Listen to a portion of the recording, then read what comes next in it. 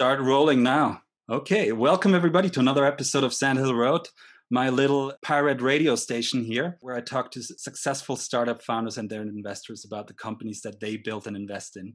And I have two amazing founders with me here today, Trisha Bontique and Katie Zhu, who are the founders of Queenly, which is a vertical marketplace for formal wear. Welcome. Thank you. Where does this podcast find you today, guys? Oh, very common, San Francisco.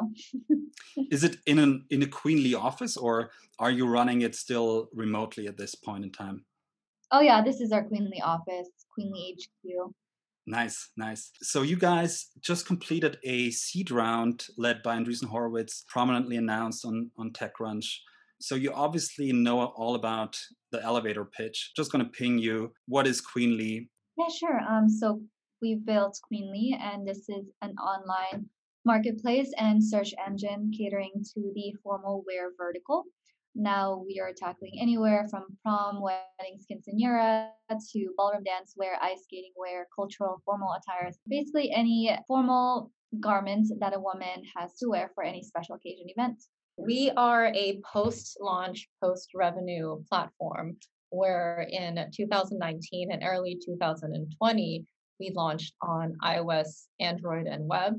And we had been a small team up until this year. Since fundraising, since going through Y Combinator, we've been able to successfully grow engineering, business, and operations.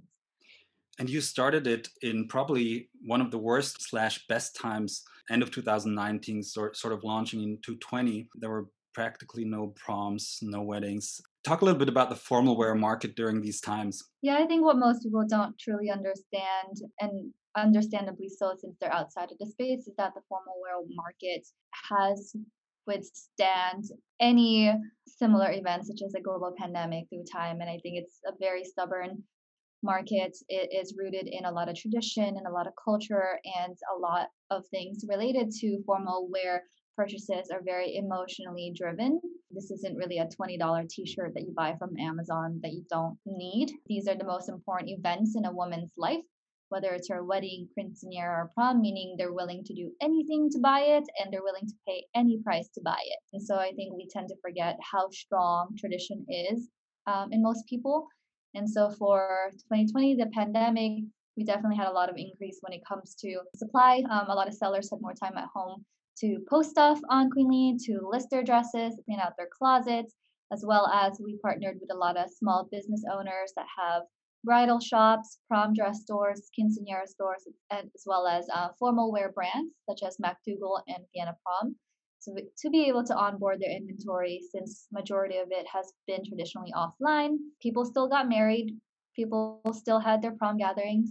Even if they didn't have a prom gathering, people still wanted to dress up in a prom dress. People created more content at home for TikTok, for Snapchat, for social media, and dresses have been around for literally centuries, and I don't think they're going anywhere. Gotcha.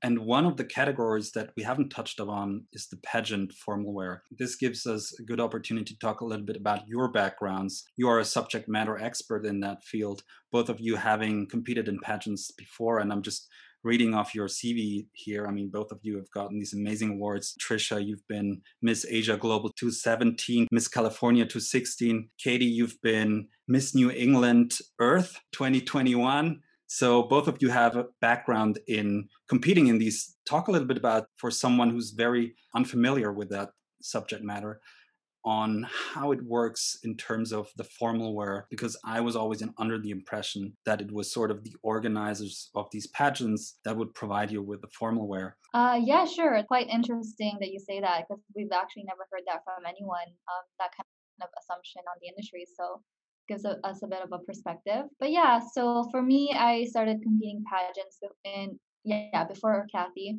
started doing it, and I was an emancipated youth, meaning going into UC Berkeley. I was an independent student, so I had to find a lot of ways to make money, survive, and pay off my tuition. Started dabbling in pageants about 2013, and I found that pageant organizations are actually one of the biggest scholarship givers to young women in the US. They give away hundreds of millions of dollars to fund women's educations. And so I said, why not? I competed in it with my old prom dress, ended up loving the whole experience. In 2018, that's when I encouraged Kathy to do her first one. She also ended up loving it. But yeah, basically, there's different segments in a competition, and each pageant system pretty much varies.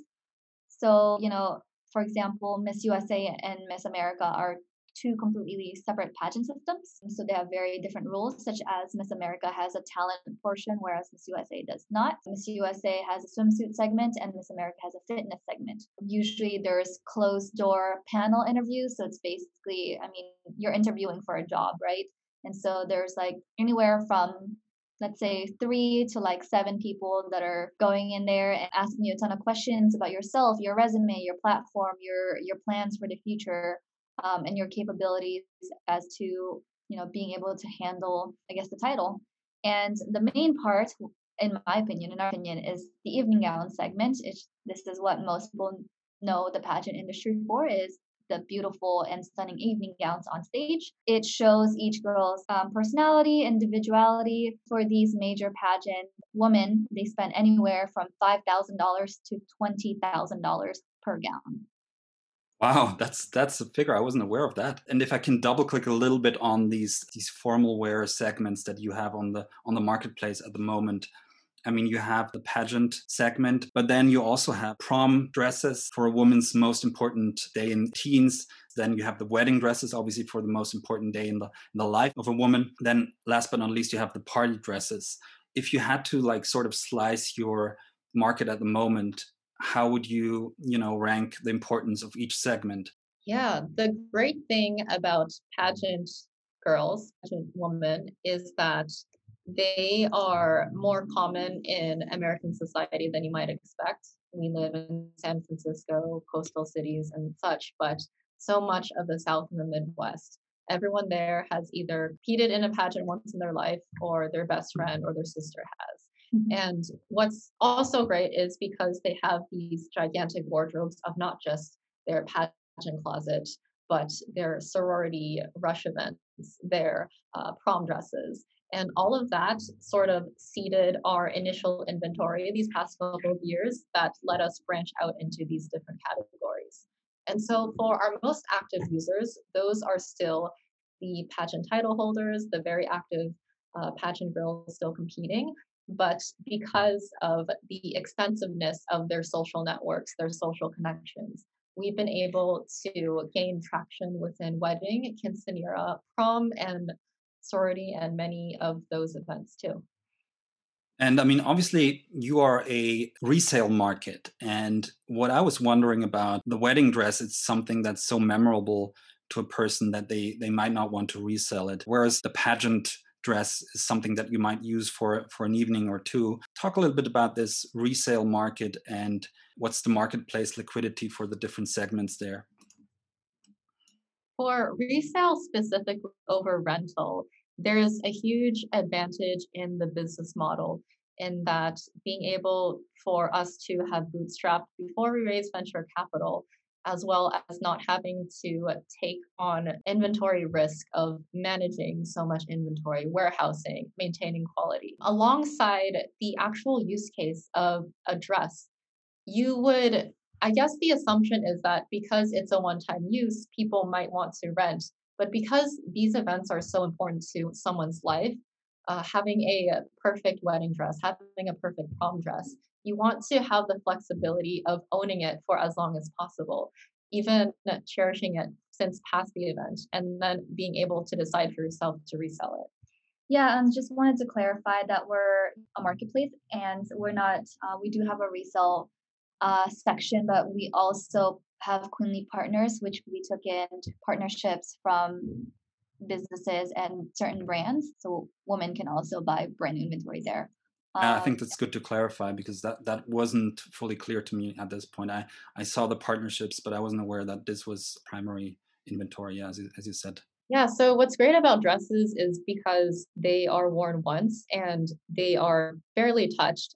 Even resale dresses are like new. It makes for the perfect platform to sell brand new inventory from these boutiques, from these designers, alongside very lightly worn dresses.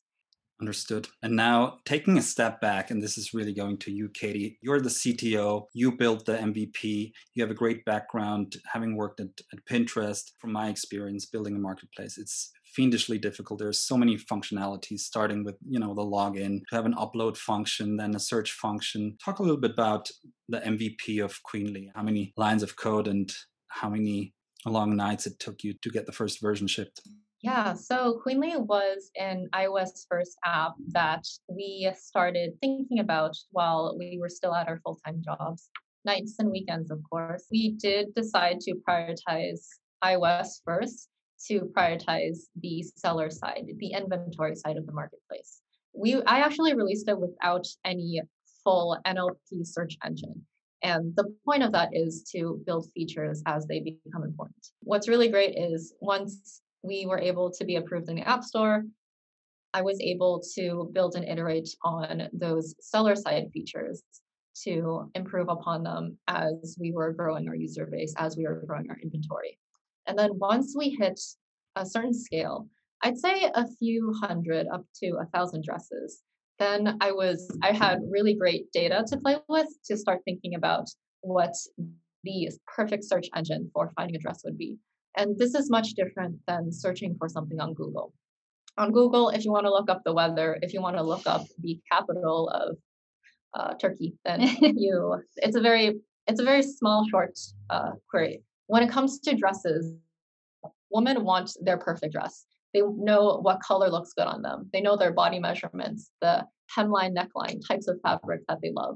And so being able to have a comprehensive search engine that takes into account all those fashion-based requirements, that hasn't really been done before. And that's, I would say, is one of the most interesting things we're doing tech-wise for Queenly. It's something that I have to thank my Pinterest experience a lot of, because not only was I able to develop my iOS engineering skills, my web-based, React-based skills at Pinterest to become a full stack engineer. What's great is that me and Trisha had been scrappy for the longest time, but it really inspired me to think about search engines and recommendation systems outside of what's already there. And a lot of that hasn't been applied to the fashion industry yet, and Silicon Valley has barely touched that. So it's such a great opportunity. Interesting. Yeah, I think it really just hits in once you have enough data to run these algorithms on it. Let's talk a little bit about go-to-market, and that's probably more to Trisha's side. Talk about the first customer validation and how you onboarded them. That's always, I think, for the entrepreneurs out there, interesting to see how you went about that one. We started off with my initial pageant network. So when we launched iOS, it was more so of a closed beta, and we launched it to, I believe, 100 to 200 users, just so we could closely watch, any bugs, any crashes that would happen, and that any really user feedback right away we could cater to. But yeah, I guess I'm all about building relationships wherever I go, whether they're in tech or in pageants. And with the relationships that I've built over the years, people were more than happy to try out my product. And not only that, but it's something that they've always wanted and needed. And so it wasn't too hard of, I guess, convincing in that sense. We do have a two-sided marketplace to begin with, which is supply and demand, seller and buyer side. And so in the beginning, we initially had to do a lot of seller initiative, go-to-market strategy, because we needed the inventory, because we don't prepay for inventory, we don't keep it, we don't, produce it, which is very, very sustainable. Yeah, we needed to make sure that we had as many sellers as possible, high quality sellers, high quality inventory, and that a lot of these sellers have already been doing these kinds of transactions on more so unsafe platforms such as Craigslist or Facebook groups, etc. So they were already very familiar with the whole buy and sell method for this type of inventory. And I would say it was more so building the trust, building the relationship, building the word of mouth in the community was always my strategy, because I think that if you build a genuinely good product that people need and that people like to use, is that, word will definitely spread around in the community, and that they will be more than happy to give a good word to their friends, their families, their loved ones about it. And I mean, you've gotten now to marketplace liquidity. I have some metrics here that you shared: 125,000 users, I think 60 100,000 unique dresses listed on the platform, 15 million in inventory value on the platform itself. Talk a little bit about the key metrics that you track on a daily basis and which milestones you want to hit personally. Yeah, so what we've also said publicly is our average order value is anywhere from $300 to $500, which means that in terms of the shopping experience, the whole customer service experience, it's very end to end. It's not an abrupt purchase or a short experience. And so we track recurring customers. About 40 to 50% of our customers have purchased at least once. And we also track recurring sellers and the long engagement funnel. Because as you know, for spending the time and effort on deciding whether to spend $500 on one item, it is a long decision process. And being able to make our users happy along the way and answer all their questions really also inspires brand loyalty and inspires them to keep coming back to Queenly. Yeah, interesting. Now, talking a little bit about fundraising. I mean, you've just announced this Andreessen Horowitz-led round. But when I look at your cap table there, I mean, you have some of the most amazing operators on your cap table. The COO of Stitch Fix, obviously someone familiar with the vertical himself, then the former CTO of Uber, the House Fund, which led your pre-seed round. Talk a little bit about the fundraising journey, because it was all during, or mostly during Corona, and marketplaces aren't the easiest thing to raise money for. You have to convince investors who might not be familiar with this vertical about the potential, about the need, and about the ability to build a category here. Yeah, sure. I think that it is very clear that we are to be young female founders and that it has been statistically proven that it's a lot harder to raise as a female founder. I mean, less than 3% VC funding went to female founders last year. So that was very prominent in our own personal fundraising journey. I think during our pre-seed round, we did receive a lot of, I would say, gender-based biases in a lot of the questions we received, such as like being asked, who did you hire or outsource to build your product, when we were obviously sitting right there with a clear CTO who's been a software engineer at Pinterest. It was definitely hard as we were tackling a very female-focused market that most folks not only either not know about, but more so have negative connotations on. So we received a lot of no's and backlash and whatever. And to us at the point, we're just like, we know what we're doing. We know where we come from. And we think that, fundraising has always been a numbers game, especially for your first company, your first round of funding.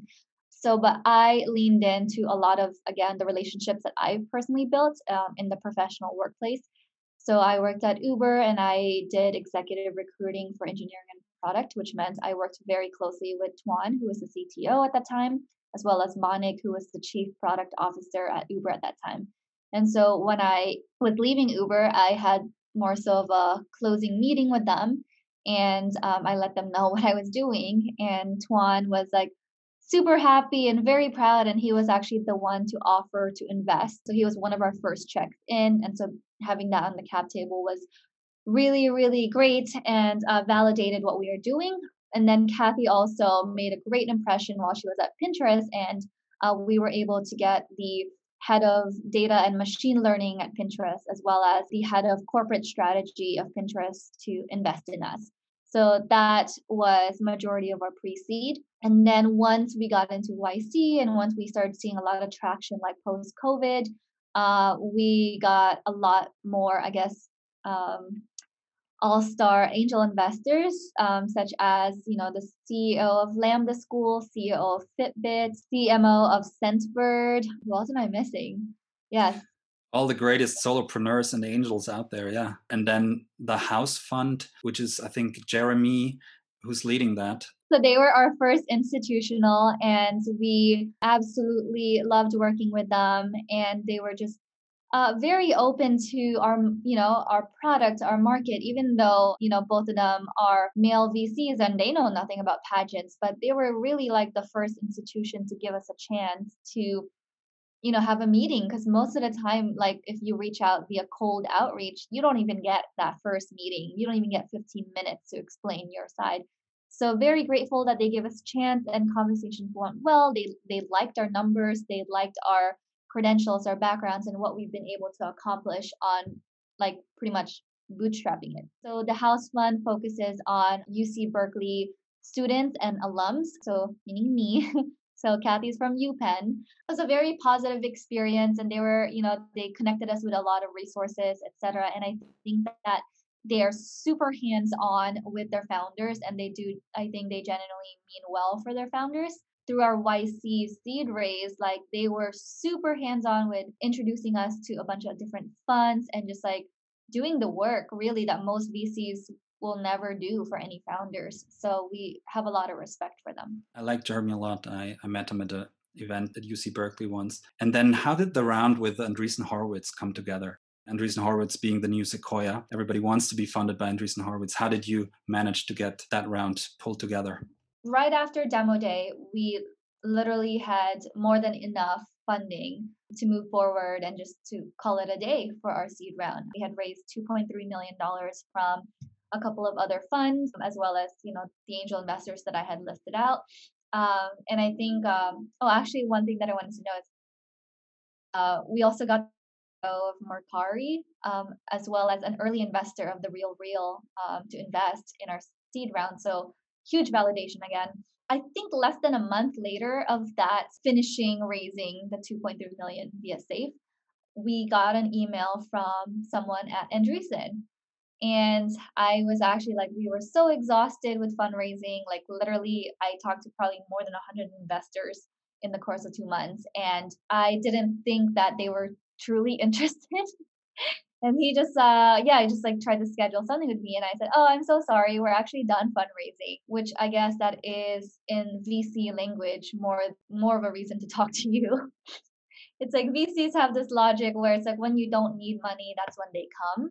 But when you need the money, they like shut the door in your face all the time. So that's been the experience. And then we had a meeting with them, initial call, and the partner who led the round, Connie Chan, brilliant and just amazing female VC. She was very, very impressed with what we were doing, and she immediately understood the market as if she like lived and breathed the market. And towards the end of the call, it was no surprise, I guess, that she used to do pageants. So it was a 1 in a million coincidence that we finally find the VC from a very prominent top tier VC fund to understand what we were doing wholeheartedly. Met with the other partners, and I think it came to the conclusion that we wanted to work together. And so they gave us a term sheet. So that was basically the story of Queenly and Andreessen. Understood. Now, for the main part of this show, I really want to unpack the marketplace dynamics here. And I think there's so much to unpack, really. Obviously, starting with this boring old question of the chicken and egg problem. I did a home sharing marketplace where I basically spent the first 3 months just like sprinting to get inventory in. And once I had like top tier properties, everybody would flock to it. Where was the main focus of your attention in terms of getting the initial liquidity for this marketplace? I think the most common misconception of people going into marketplaces is that it's chicken or egg, or that it is buyer or seller, where in reality, you really have to keep both sides in mind, in balance every single day at all times. I think that most people try to, focus on one too much and then forget to take care of the latter or the other side. Whereas, as you said, like you think you can expect the demand to follow right after you provide the supply, but that's not necessarily the case. We think of our marketplace as literally forging really deep bonds, deep relationships, forging a really strong community. And so even when we were still starting out in the beginning, focusing on acquiring more supply, because if you're shopping for a dress, you want to be able to have more than 1 or 2 options, right? But simultaneously, we were taking care of those highly engaged active users that were searching, filtering, browsing, etc. Like definitely track a lot of user activity on the app and on the website. And we were making sure that, Kathy and I would touch base every week, like what were the popular searches, like what are people like focusing on? And so if they're focusing on this, then we should try to acquire more this. From the supply. And so always kind of being 1 or 2 steps ahead of what your consumer side would want will then kind of like successfully put you in a place where you are finding the right supply that will actually lead to demand following. And let's talk a little bit about unlocking supply there. Obviously, you have two categories of supply here. You have the individual sellers, and then you have the brand partnerships. We know for Airbnb, for example, they started out with the individual ones, and today I think they have 80% are professional hosts. How is the dynamic at the moment for you guys? Where are you seeing the most traction? Right now, in terms of sheer volume, our partnership inventory is growing the fastest, as we are still very loyal to our core mission of making sure that not only can find their affordable woman can find their affordable dream dress, but they don't have to worry about being able to sell their dresses in their closet. They should be able to sell them very quickly, very easily on Queenly. When we think about the user experience for that entire ecosystem of seller tools, we think of it kind of unified, because the typical way of Silicon Valley thinking about building a platform for businesses, building B2B tools, they think of the end company as being very tech savvy, as another Silicon Valley company.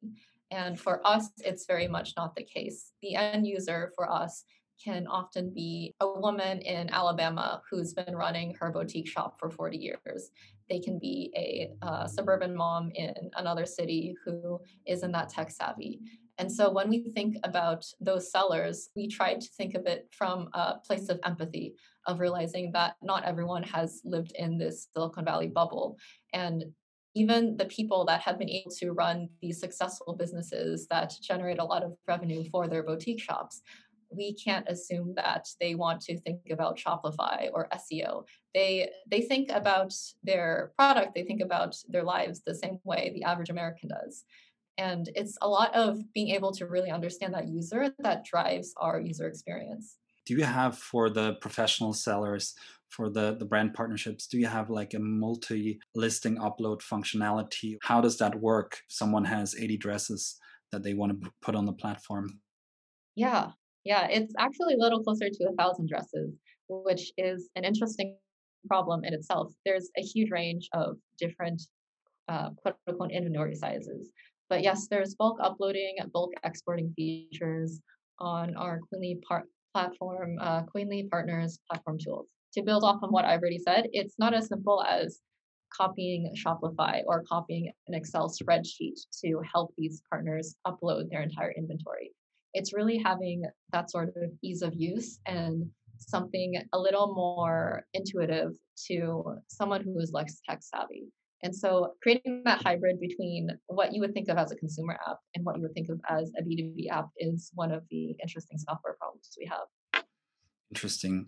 And then talking about the demand side, obviously there's a lot of generalist marketplaces talking about, Facebook Marketplace, eBay, obviously, Craigslist, if you like. On the demand side, how do you sort of get through the noise in terms of recognition in the market? And is it something that you've grown organically? Is there a particular channel where you would say you have product channel fit, if you like? Yeah, I think I touched upon it earlier where I tapped into my pageant network, literally hundreds and hundreds of women. And so we initially started off as word of mouth. Tapping into the community really helped because they're also very highly engaged already. We do a lot of partnerships with pageant organizations, which we then acquire all their girls as our users. Ever since we got funding, we started advertising a lot on paid social, and that's going to be TikTok, Snapchat, Instagram, Facebook. Kathy has done a phenomenal job with our SEO ranking, and so we do highly rank on a lot of search terms, like common search terms for our specific demographic. And yeah, I mean, a lot of it is definitely community, word of mouth, social media, and strategic partnerships. Let's talk a little bit about facilitating transactions on the marketplace, which I think is always super interesting, especially in marketplaces where you have high friction. Easing one pain point of the marketplace can really get you traction and recognition in the market. And I saw that you have two angles there. One is you do these quality checks, and then on the other hand, you also do the dry cleaning for the ones that go through your fulfillment center. Talk a little bit about these two angles that you have to really differentiate the marketplace itself. We provide it for dresses above $300, and buyers have the option to also opt out if they want their dress shipped directly to them to kind of cut the time. But yeah, we've always wanted to prioritize giving a white glove experience to all of our users, and that means that we want to make sure that we're giving a better experience than if someone bought a $500 dress from Poshmark or eBay or Craigslist, that you don't really get that level of detail, level of like safety, etc. And so what we started doing is making sure that the things that people were buying on our website, on our app, are exactly what they expect. And so we promote a lot of transparency and communication in the process, where anything under $300, we also ask sellers to submit proof photos before shipment in order to verify the condition of the dress, just so that we don't have a lot of like misunderstandings, and this decreases the refund return rate drastically.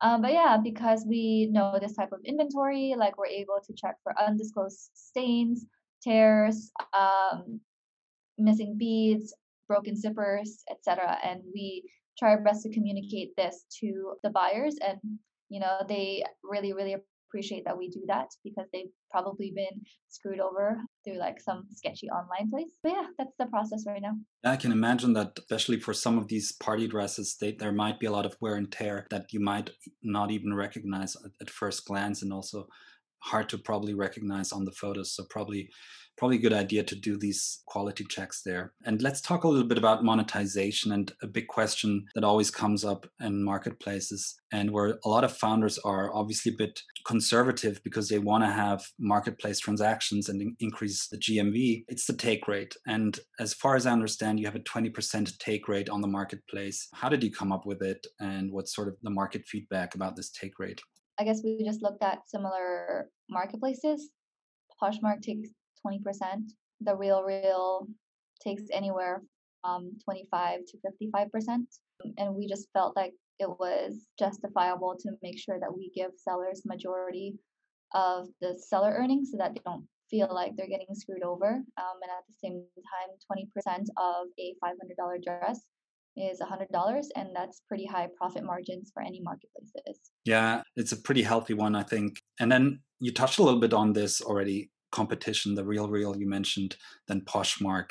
And you had this great appearance on Vogue Business in a feature about fashion tech companies where they mentioned a couple of, I wouldn't say direct competitors, companies in the vertical market, fashion marketplaces like Hodinkee for the watches. Talk a little bit about what are the most direct competitors that you see in the market, or to phrase it a little bit differently, what's the success story in these fashion marketplaces, the playbook that you would think about emulating to grow this further? Yeah, I think that part of our core pitch is actually we compare ourselves to StockX, Goat, and many of the multi-billion-dollar streetwear marketplaces, because as we've seen, there's so much success in marketplaces in general and in generic resale marketplaces, but there is such a need for a platform that caters to a particular community and a particular type of product.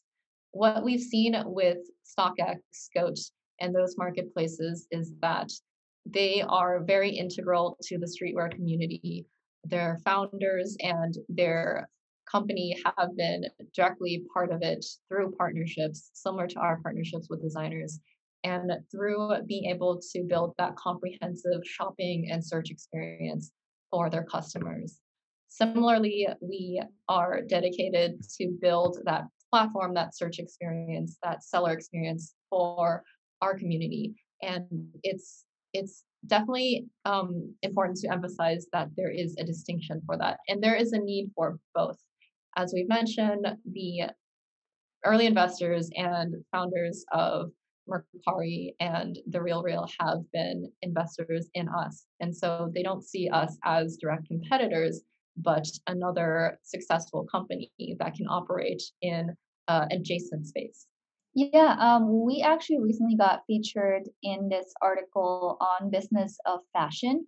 I guess the title is The Next Generation of Resale Sites. And I think this is a great article, not only featuring us, but other niche based resale marketplaces who are finding a lot of success because they, you know, focus on the community aspect of things, and they're able to just bring about more so a five-star experience for all of their users because they're not stretching themselves out far too thin. I mean, what's obviously fascinating about StockX is that you can basically start almost trading sneakers, specialty and rare limited edition sneakers like a stock. Is there a similar dynamic in formal wear where you have sort of rare dresses worn in special events, the Miss America original dress or something like that? Probably she won't sell it, but is there a similar dynamic that you've seen? Is there like an instance where you had something trade for like 5, 10x what the original listing price was? Because I think the base case for you is that you have a considerable discount for the buy side, right? Yeah, I think that our inventory and our market is very different, as well as, I guess, the nature of the pricing.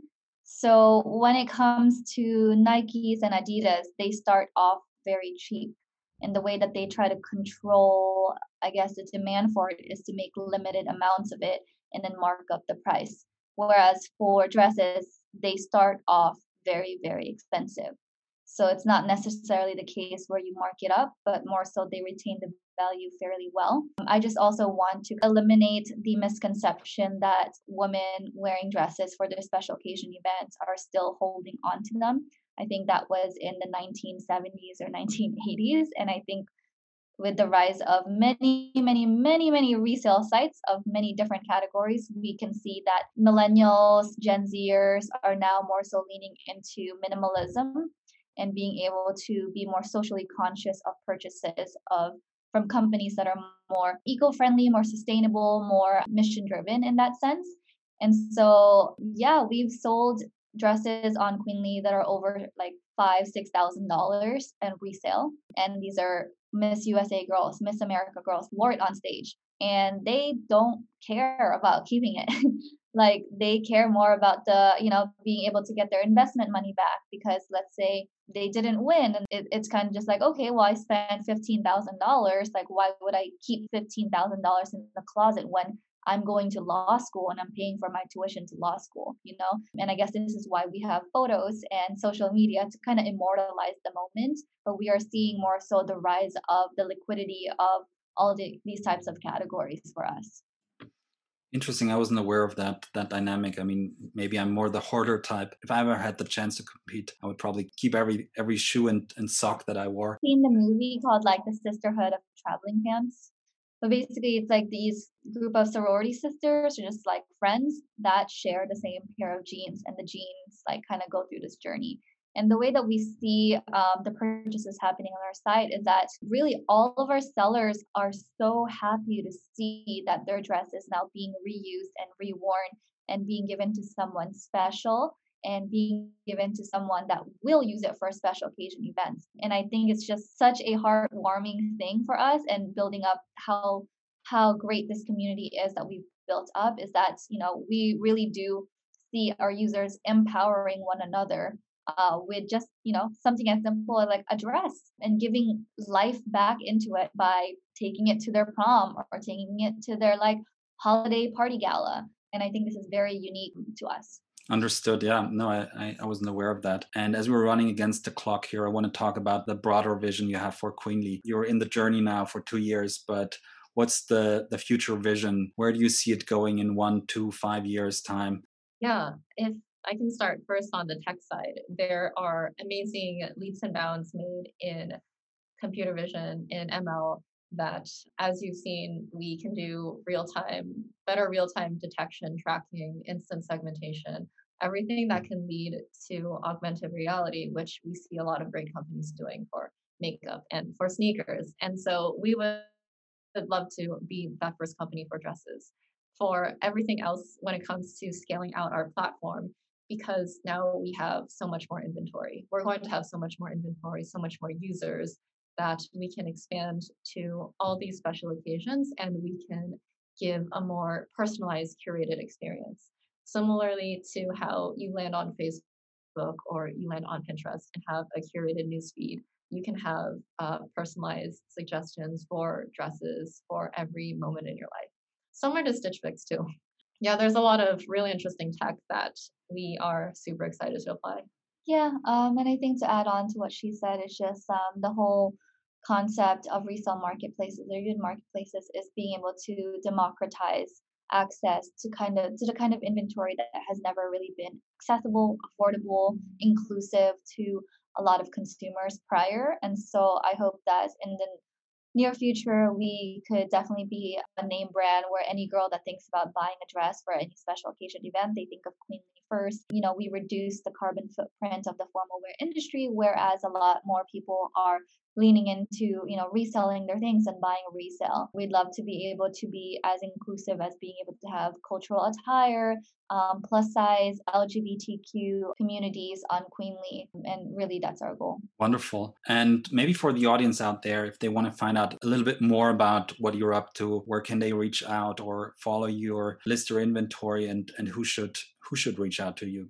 Yeah, I'd say that in terms of our company's social media, Instagram is the most active and also a great channel for sending out requests or customer support requests. On Queenly.com, we have links to download iOS and Android, but we also have our social media links.